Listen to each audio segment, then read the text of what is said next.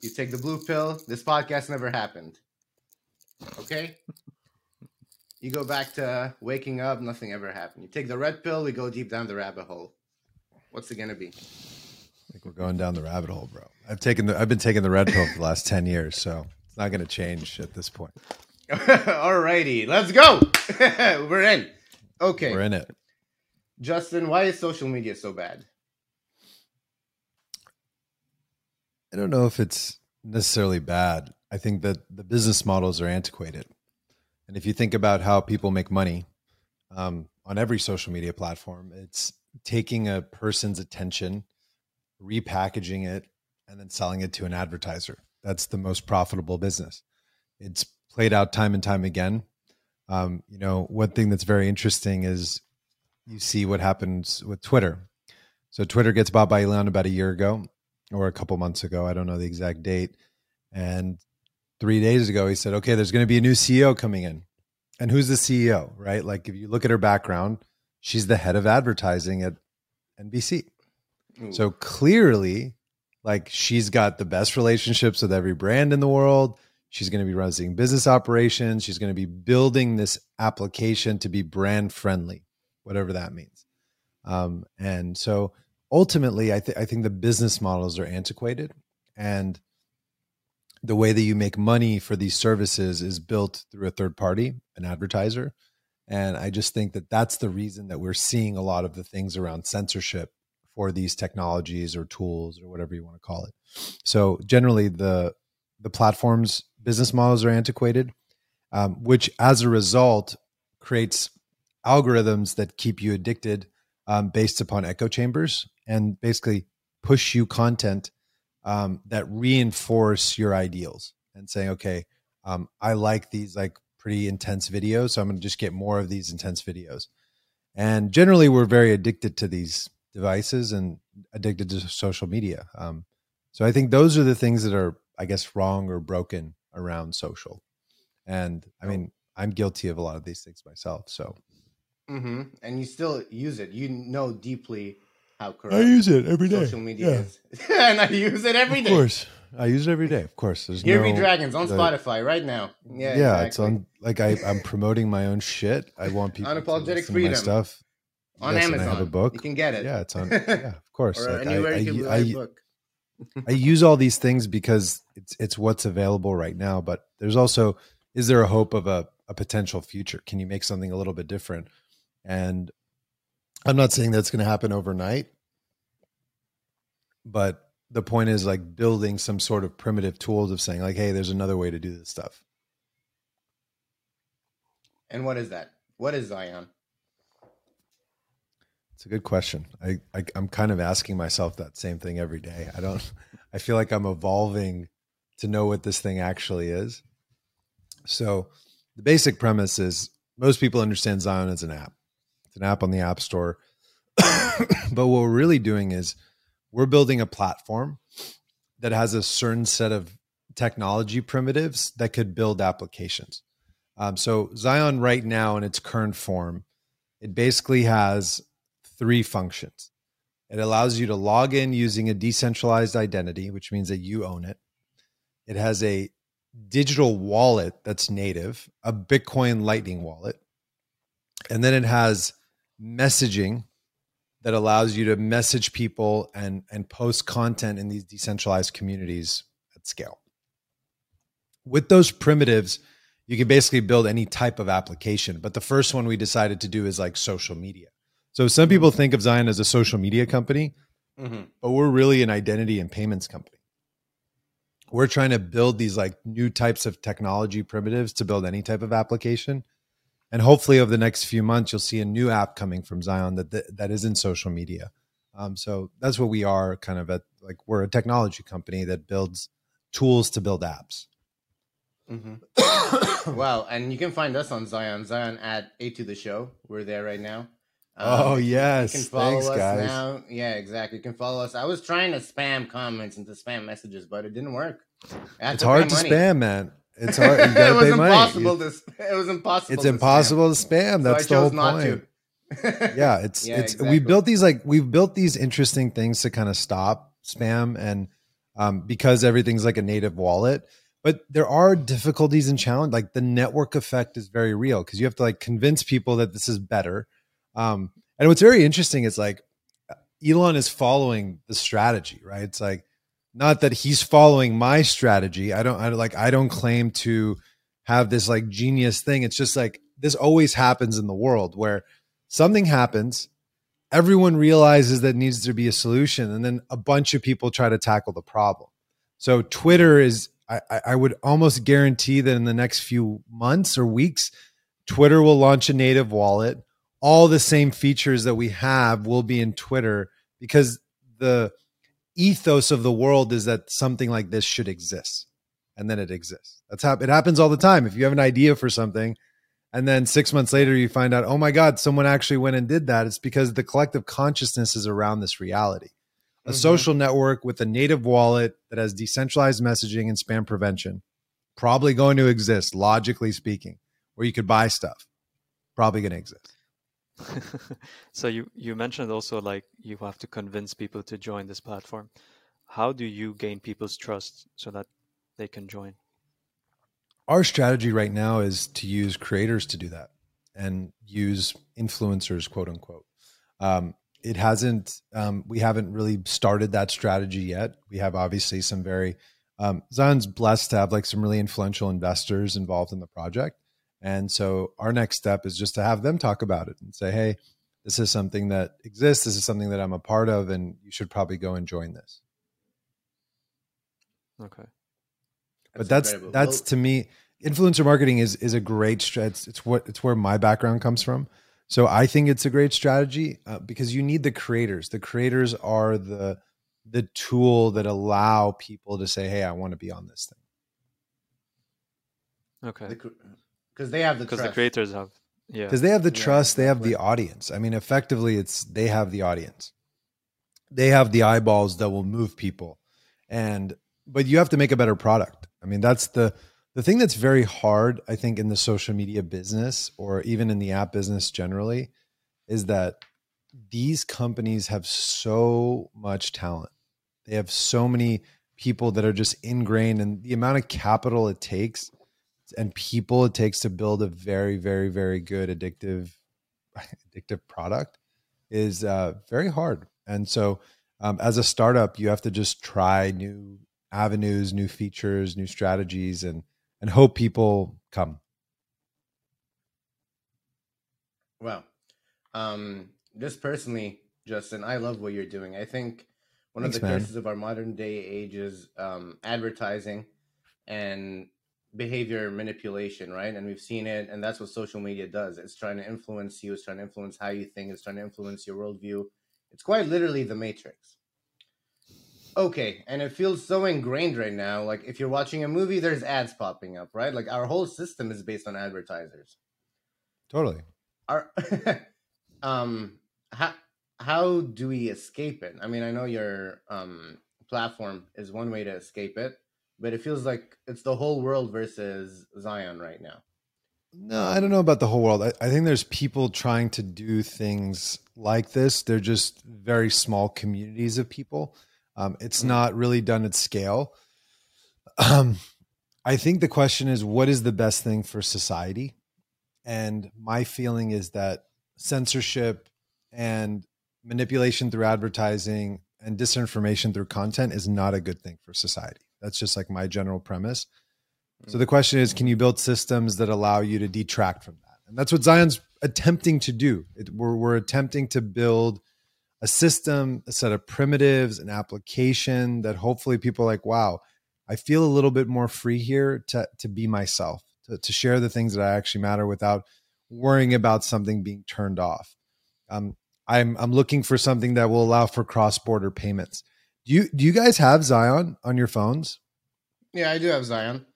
Why don't this is kind of cool. This is kind of cool. Why don't you go to your wallet and request 10,000 Satoshis and put the QR code up right on the screen? All right, let's do this. Yeah, let's do this. I just think this part, Satoshi is 100 million Satoshis is 1 Bitcoin.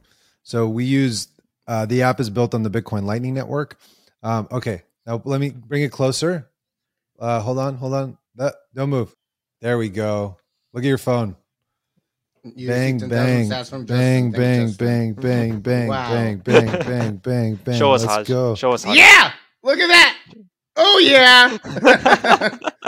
It's We're in. fast. Fucking works. That was pretty it fast. works. That was in a Yeah. It second. works. The Mhm. Yeah. connection is great. Yeah, it works. And that's money. That's real money. That's not like some. Where do you live? You're in LA. I'm in Los Austin. Like Angeles. Yeah. moving money at the speed of light across the world. I was doing this in Egypt for people. I was like I was tipping people in Lightning on my boat. Like it was just like, hey, get a Zion wallet. And I was just giving them all Bitcoin, and it worked. It just works. It's magic. So Magic what can money. you purchase on the market?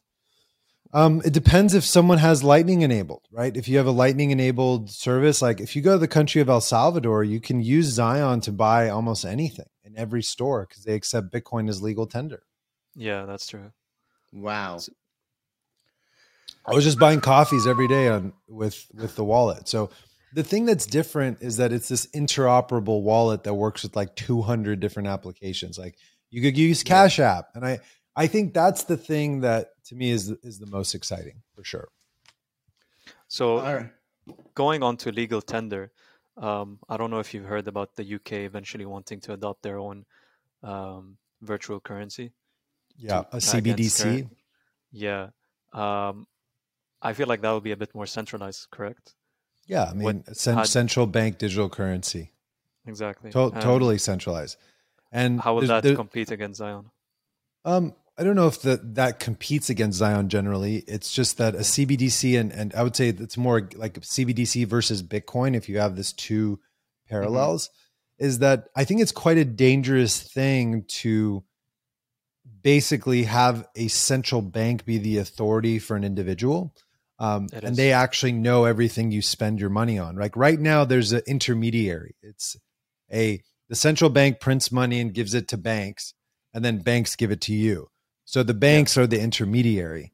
But if the central bank was just issuing the currency, I think it's a little bit different. But at the same time, like most of our currency is digital anyway right now. The only thing is that we're not tying like bank accounts to wallets, and not every transaction is being tracked. Where it is on Bitcoin now. So I don't know. I think that it's a challenge to Bitcoin, but the thing to think about is how is this monetary network different? There's a fixed supply. It's a far more superior network to move money across borders. It allows you to move things instantly, like we just did. It allows for finite instant settlement. There's all these primitives that just make Bitcoin better money. It's a better engineered money. It's a hardened money.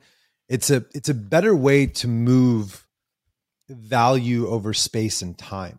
I think that's what Bitcoin as an instrument does very well. We just saw like what we just did was the ability to move Bitcoin over space very efficiently. Instantly over space, space being the physical reality. And then the next question is, can you move it over time effectively? And right now, dollars are very ineffective at moving over time because you'll lose 100% of the value of a dollar in the next 50 years. That's what it's done over the last 50 years. It'll probably continue to do that with inflation. So the question is, what can you have that moves it effectively over time? And Bitcoin becomes that because it's a deflationary monetary instrument that allows you to move money and effectively save more effectively over time. It's digital energy. It's really what it is. Bitcoin's digital energy. So a question about the concept of decentralization. I agree with it. I recommend applying that. I have even like in debates back in university, I said that in Lebanon, for example, we could use a bit more decentralization in the way we run our government. But at the same time, looking at it, it can also have a different, like a negative effect, which is when you separate people into different communities and give them the freedom to do whatever they want, sometimes they can isolate themselves from others, and they can just basically create their own bubble for themselves and not interact with others. I wanted to ask your opinion on that. So I don't necessarily understand the question. Okay, so I'll give you an example. We were once sitting in class and we were talking about the concept of decentralization within Lebanon, where every person would they would separate the country into states, just like the US, and everyone would run their country their own way. But the thing is, we have multiple sects. So let's say the sects are their own communities, Okay. you know? So like on Zion, you have the content creators who create their own content and their own Community. people that follow, exactly, they own their own Sure. communities. Within these communities, maybe kind of separate themselves from others. Yep. And is that a negative thing, in your opinion? I think that's like tribalism is actually how we've been raised as a species. Like this idea that we're like generally that we're like this large country population. It's never actually worked, right? Like things are done in states, district, mayors, smaller communities of hundreds, if not thousands of people. This is how we've always interacted. I mean, there's so many books out there that talk about you can only have this many friends, or you can only have this many in your tribe, or you can only know this many people effectively. So that was my premise to say, I don't think an open network is the right decision. I think that the way you build a network is like an organism. Yeah. You build it like a multiple sets of communities. The cells are part of clusters of parts of the body. Like an arm is an arm, and a leg is a leg, and a head is a head, your brain is your brain, your eye is your eye. And then they have specific tasks to make the organism continue and move forward. But it's not like one body, right? It's you have one body as a whole, as a planet, but it's all these micro communities that are actually how we interact. You know, we follow a subset of individuals. So do I think that's effective? Yes. That's why my instinct was to build Zion in a way of like around communities. That was my instinct. Mm-hmm.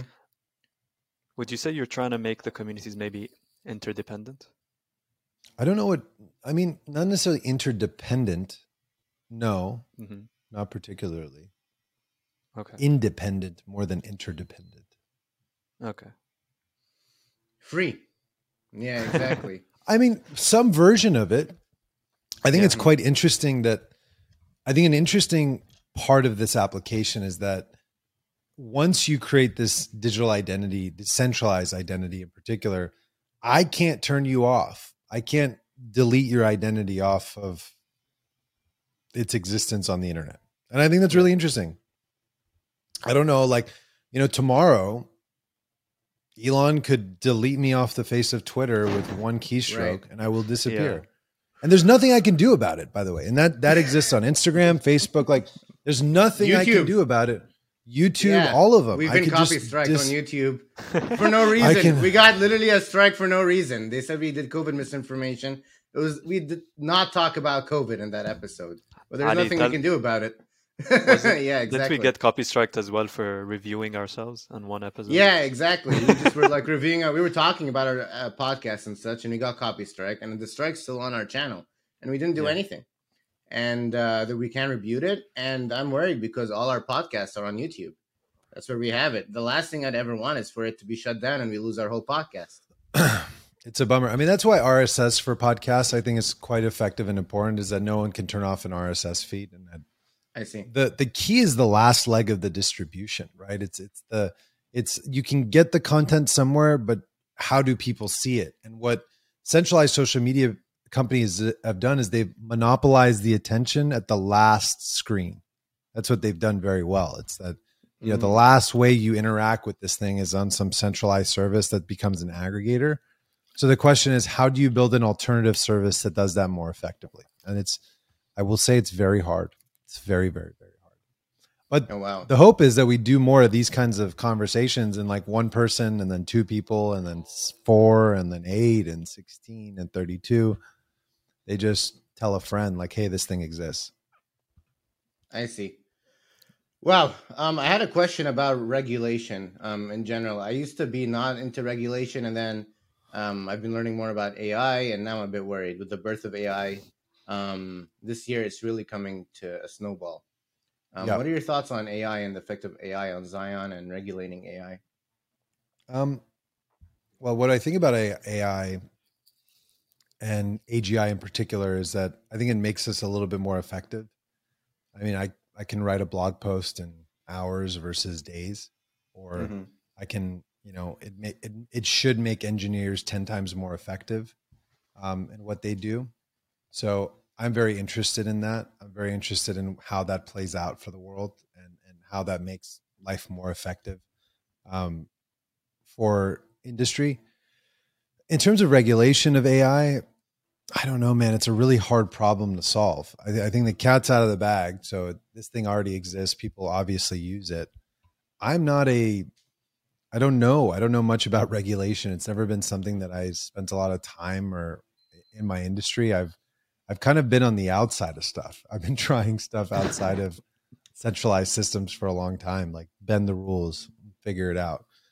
I'm pro regulation, obviously. There should be rules for shit. But I don't know the answer, especially AI. Like that stuff is so complicated, and I'm not smart enough to actually be able to give insight on these kinds of things. Just being honest, super honest. Just create a social media app off of cryptocurrency and such. I'm an idiot for the most part. Like I'm an idiot for the most part, and I say that very truthfully.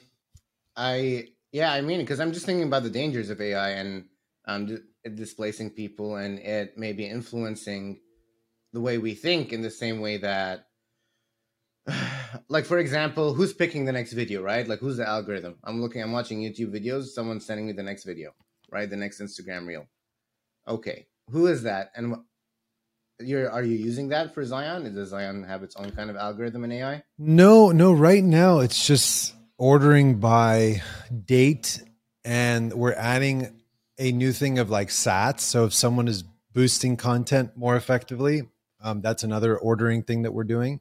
But everything's not built on just feed you more stuff, because there's no open feed. It's that you go into the communities you're part of would order the content. That's the way that the ordering currently works, is by time and stats. I see. So there's no real like algorithm AI in the not at this point. App. Not at this point. Yeah. Not at this point. Not at this point. But probably in the future we would need to develop that. I see. So what's your vision of Zion moving forward? What are your biggest goals, your biggest obstacles? I think for us is that it's building these set of primitives that people can build applications.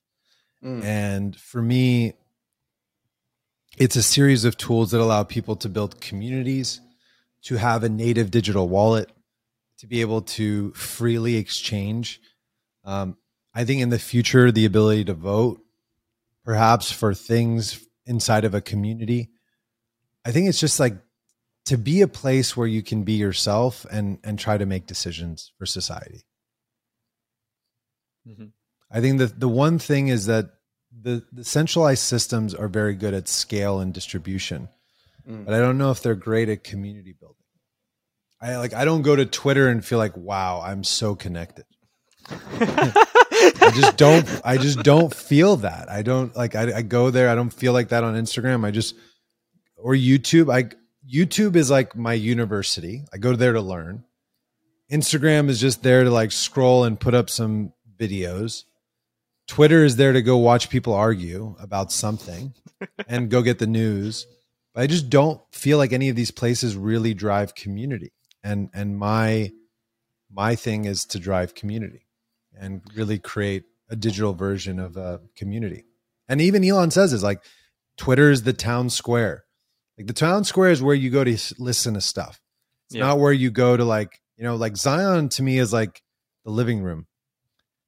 It's the stoa. It's the place where you go to like meet your community and like really dive deep in a conversation. That's why in a community, for example, we built this chat room feature so people can talk about things inside of a chat room, because we felt like what people want to do in a community is talk to each other.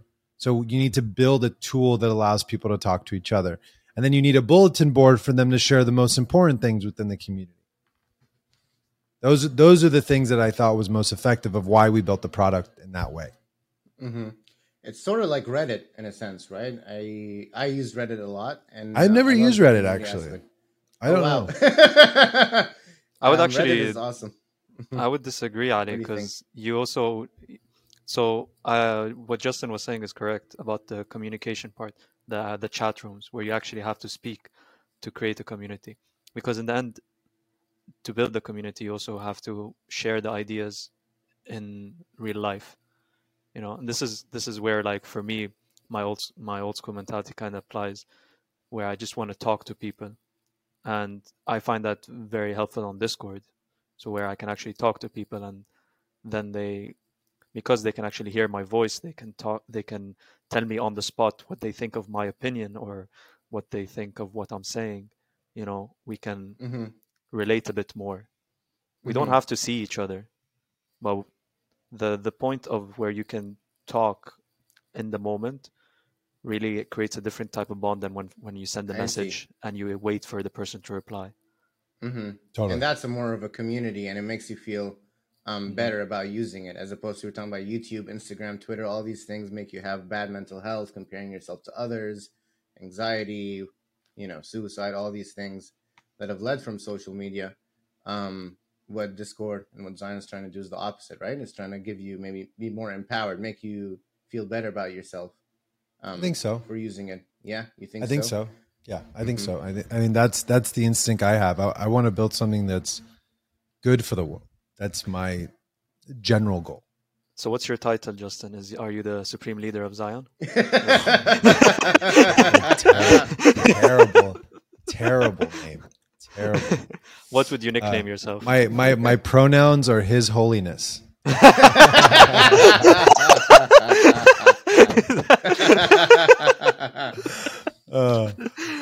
Yeah. Okay. So a bit of a religion aspect to it.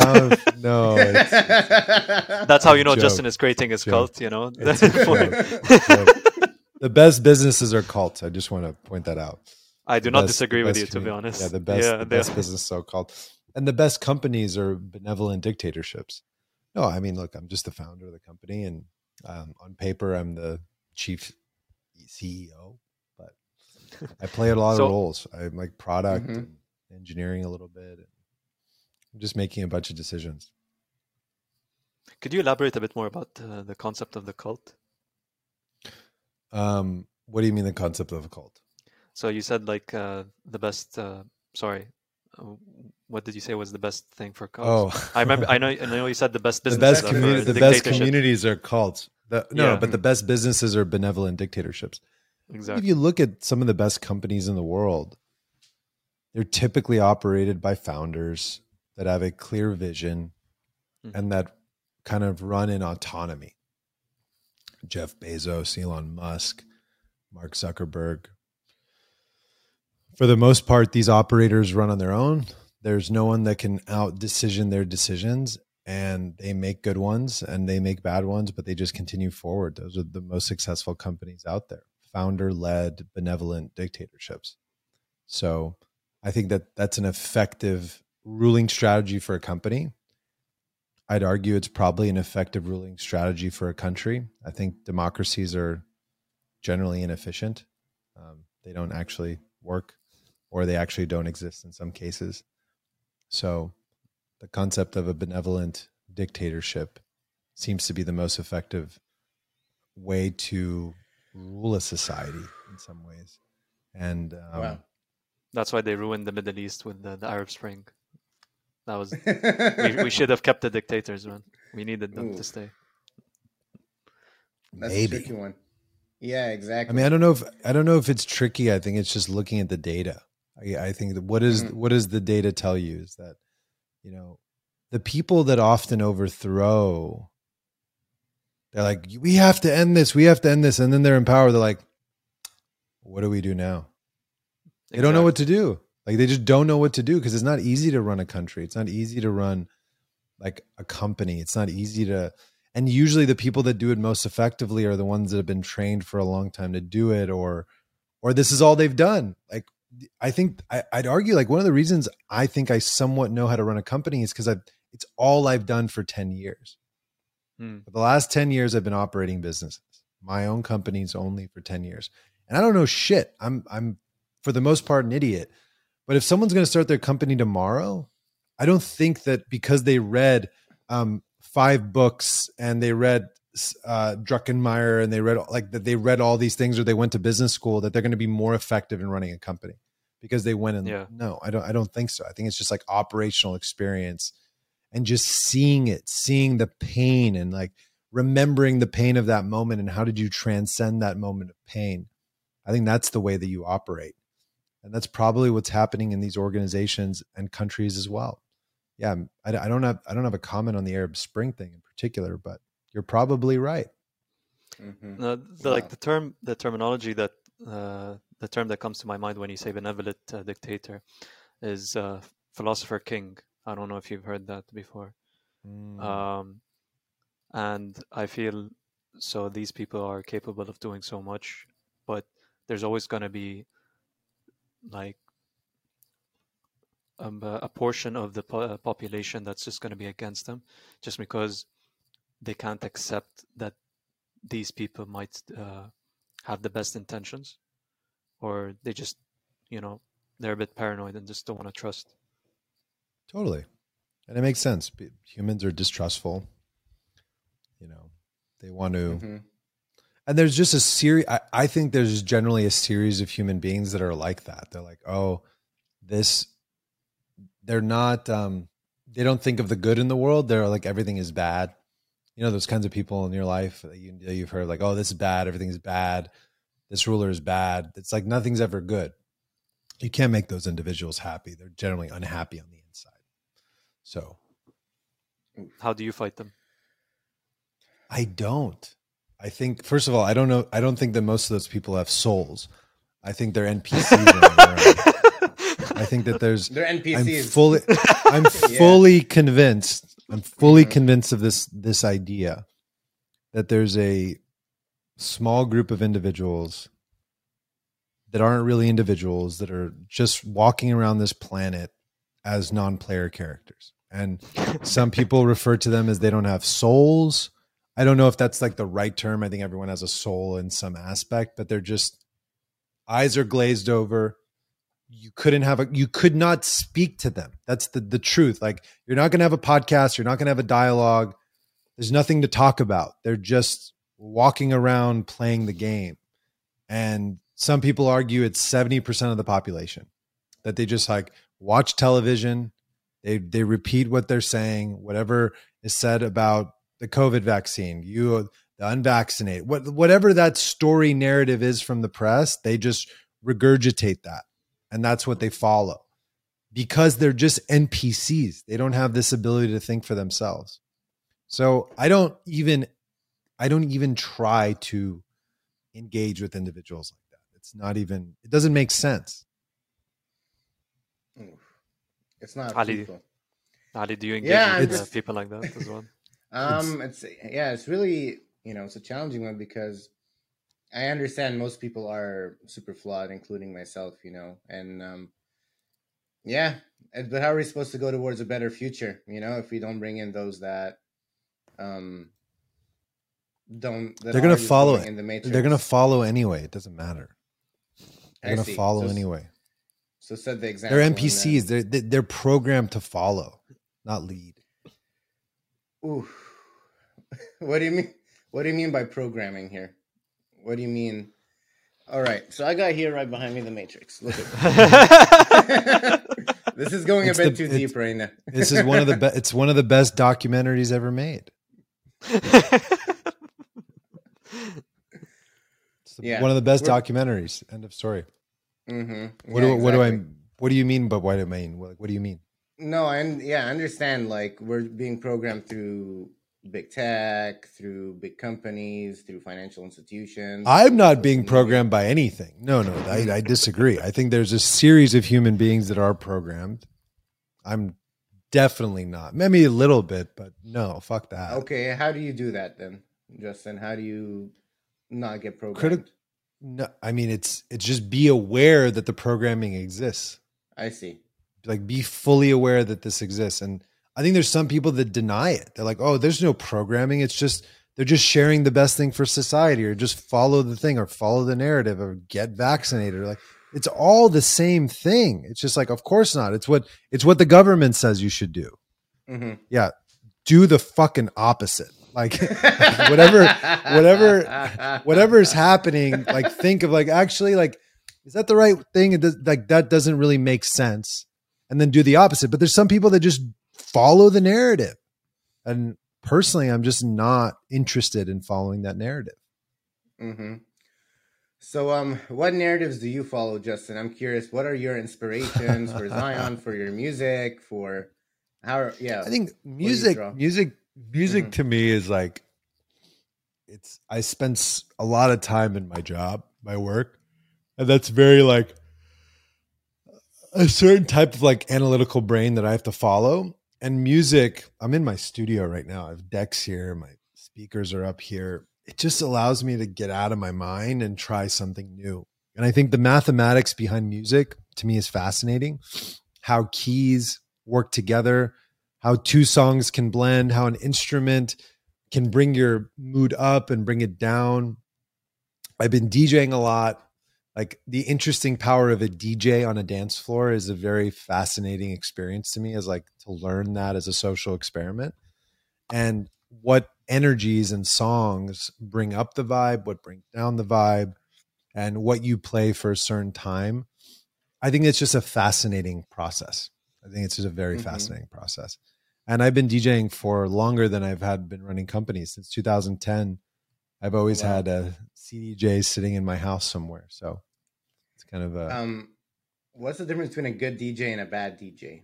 Would you say? Because there's tons of DJs. How do you become a good one? so if you're playing,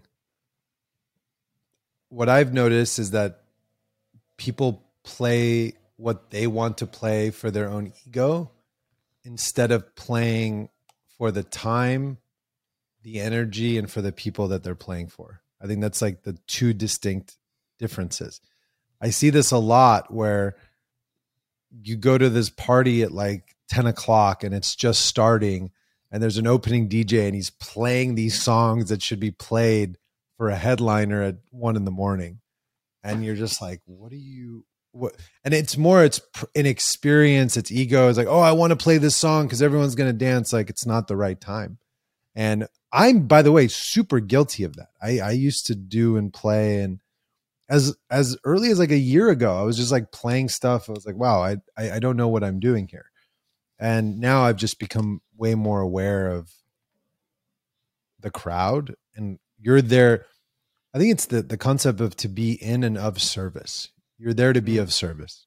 You are there to perform a thing, to create an experience for everyone in the room, not just for you to like push this button and play this one song and make sure, like, you know, because you like the song and you're in that energy. It's not about you, it's about them. Be Okay, of I see. service. Adi, Be of service. Yes. would you like to share your DJ set, your music? Oh, I should send you my DJ set later, Justin. Yeah, exactly. I Okay. do a bit of DJing, not too much. Okay. Yeah, What it's kind of fun. music do you play? What kind of music I do you like play? electronic music. I like What specifically like what Eurobeat, high BPM music, hard like style, something like. like hard style techno? Yeah, exactly. Like Just something that like. 140 BPM? Yeah, that's the minimum right there. 140 is the minimum? Damn, dog. Guys dropping heart attacks on the on the floor. Yeah, it's Yeah, I need to like get better at Berlin. reading the room. Yeah, Berlin. It's like Berlin, Berghain, 4 a.m. I would love to go to Berlin one day. Exactly. Berlin's great. That's. Like Hmm. that I've never understood that type of music, just personally. As you can, Well. like, my stuff, my album's like an organic house album. It's like a Hmm. very like, Yeah. and it's also like using Persian lyrics, which was kind of a unique Hmm. twist. Really? I love, yeah, the touch of Arabia you do in your music. Yeah, exactly. I Mhm. can tell because we hear a lot of Arabic music and stuff, and so you can hear the influences. Yeah, exactly. Um, I love music. I love Bitcoin.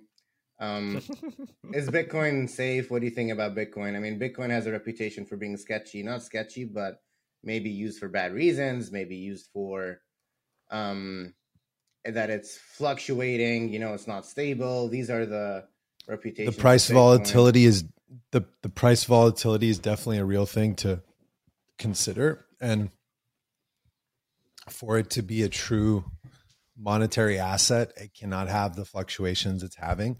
So I think we're just at a very early stage of the currency, and over time it will stabilize.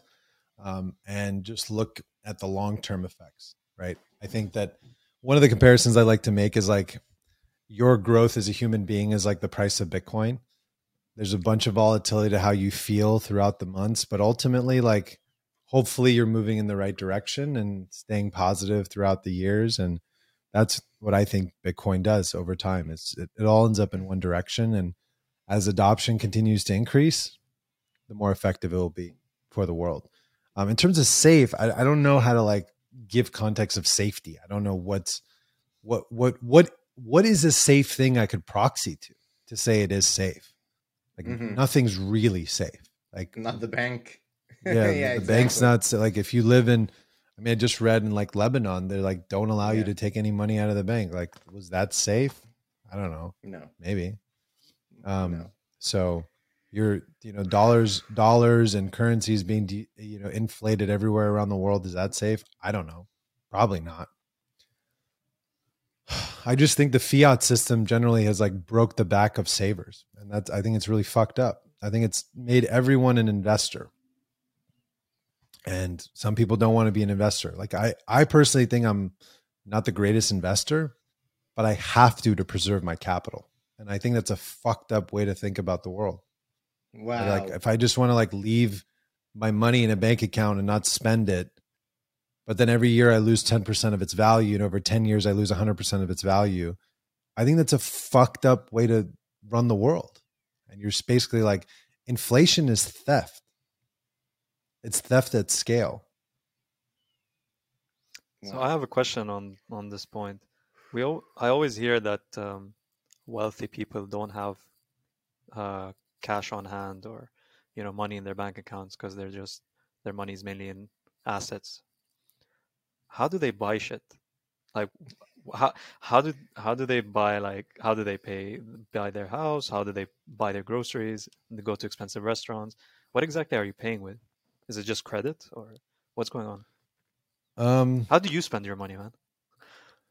Oh man. I mean, I don't spend a lot of money. Okay. I'm pretty prudent.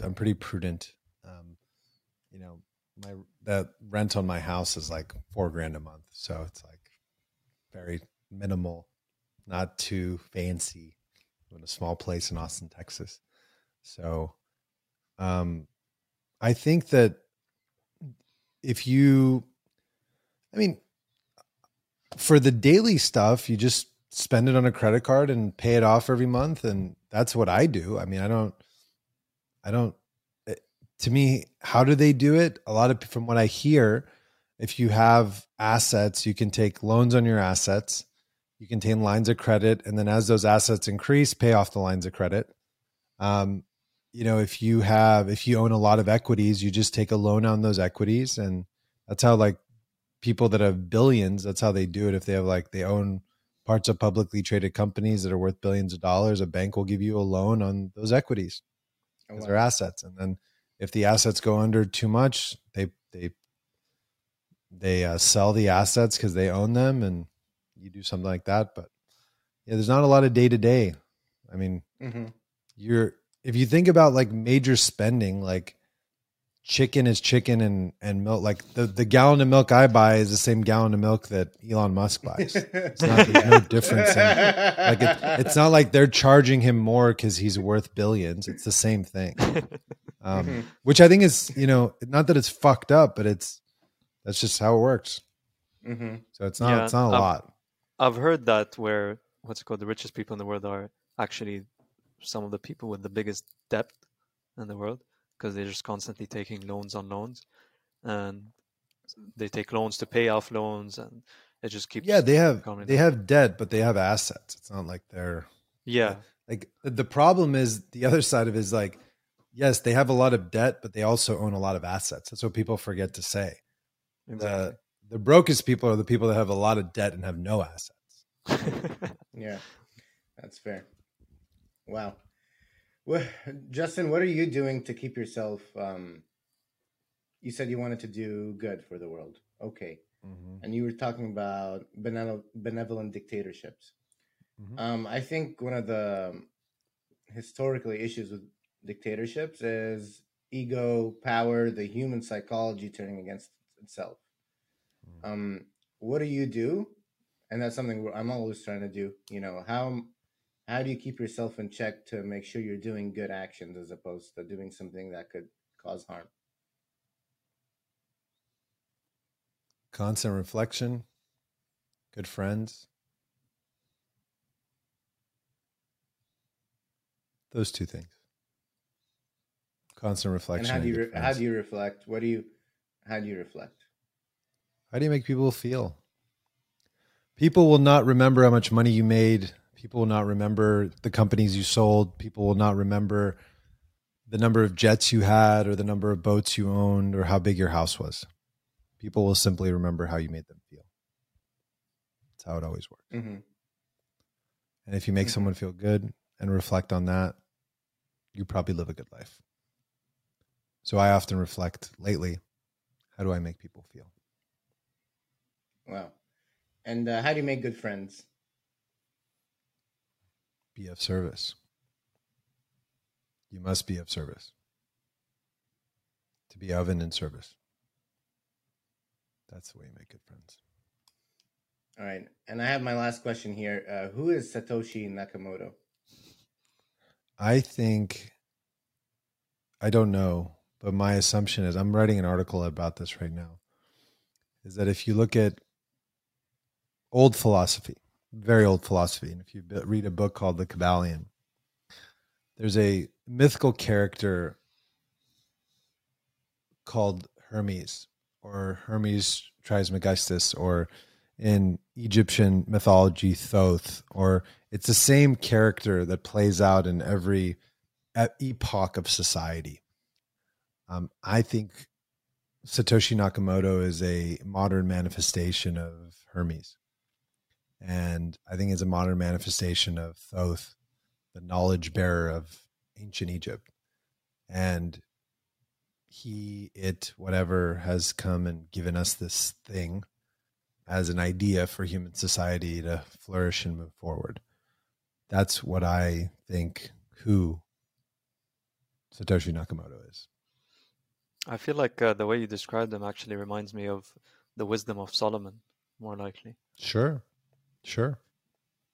Like the energy of Solomon, for sure. Yeah. I would read the Kabbalion. The Kabbalion's a good book. It's like Hermetic principles, right? Like generally, Hermetic principles are great. Anything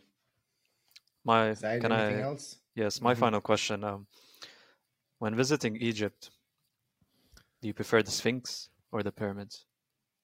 Oh, the pyramids definitely had inside the king's chamber, we had this really intense ceremony.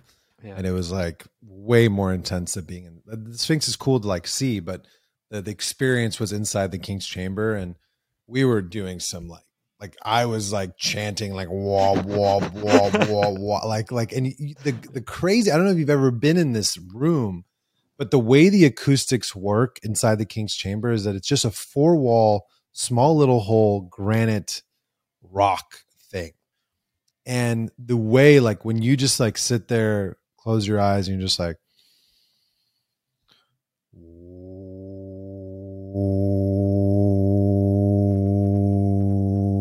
and the reverberation with that experience inside of these walls moving, and then you start adding like annotations of like wah wah wah wah, and it was made to sing it.